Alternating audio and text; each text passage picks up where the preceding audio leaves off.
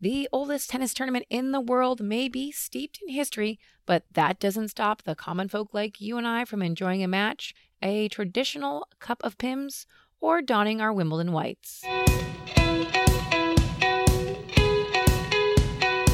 This is Sports Curious, presented by Last Night's Game. I'm your host, Amy Butchon-Siegfried. Happy to have you here. We're going to talk a little bit like the Royals when we're discussing this year's Wimbledon tournament. So this is obviously the most popular tennis tournament, and there's a lot of really fun things to talk about besides tennis. It's so interesting, right? That's what we do here. Find the interesting stuff around the sports, not necessarily about what's happening on the field or on the court. So with that, let's dive in to Kate Middleton's favorite sporting event, Wimbledon. There's a strict dress code at the prestigious tournament requiring players to wear all white. Now, rumor has it that in the beginning it was because it looked proper and it also didn't show sweat, but that's not completely confirmed, so take it for what you would like. We all know that nothing ruins your summer Wimbledon whites like a little bird poop. Luckily, you don't have to worry about that at Wimbledon.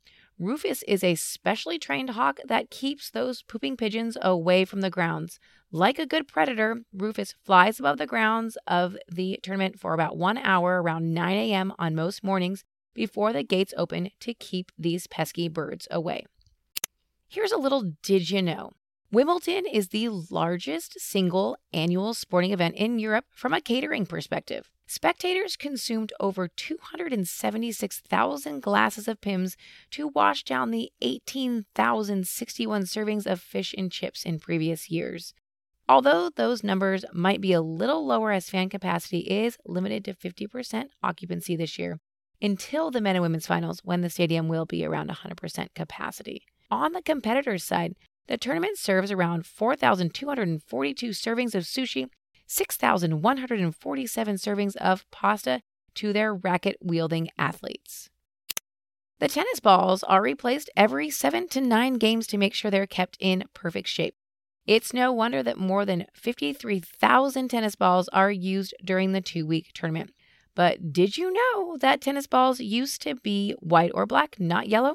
They were changed to yellow to make it easier for the TV viewer to see the ball, but Wimbledon was a late adopter to the color change. They waited until the 80s.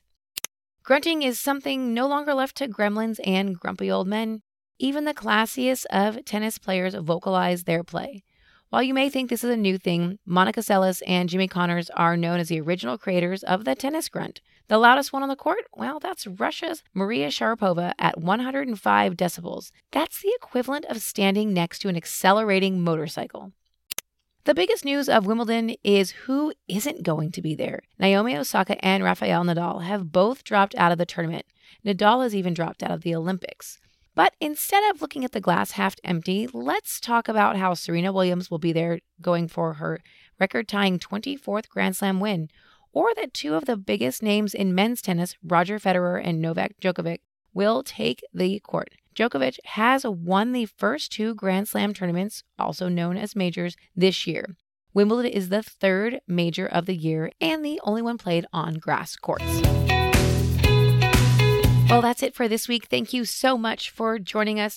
Now you are set when Wimbledon starts on Monday, June 28th, and it runs all the way through July 11th. So there's a little 4th of July fun in there for you. You know, take it all in, enjoy it all, have a cup of Pimm's.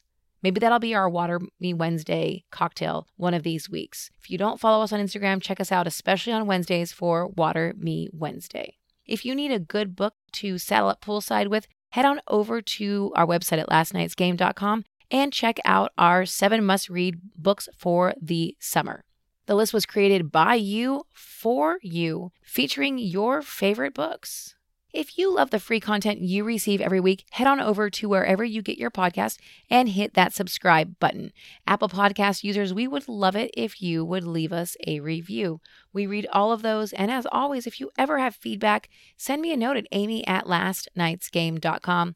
I am here for you. I want to make sure you are getting the information and you're learning what you need and you're entertained and maybe laughing along the way. With that, we will see you here next week for another episode of Sports Curious. Stay safe, friends. Wash your hands.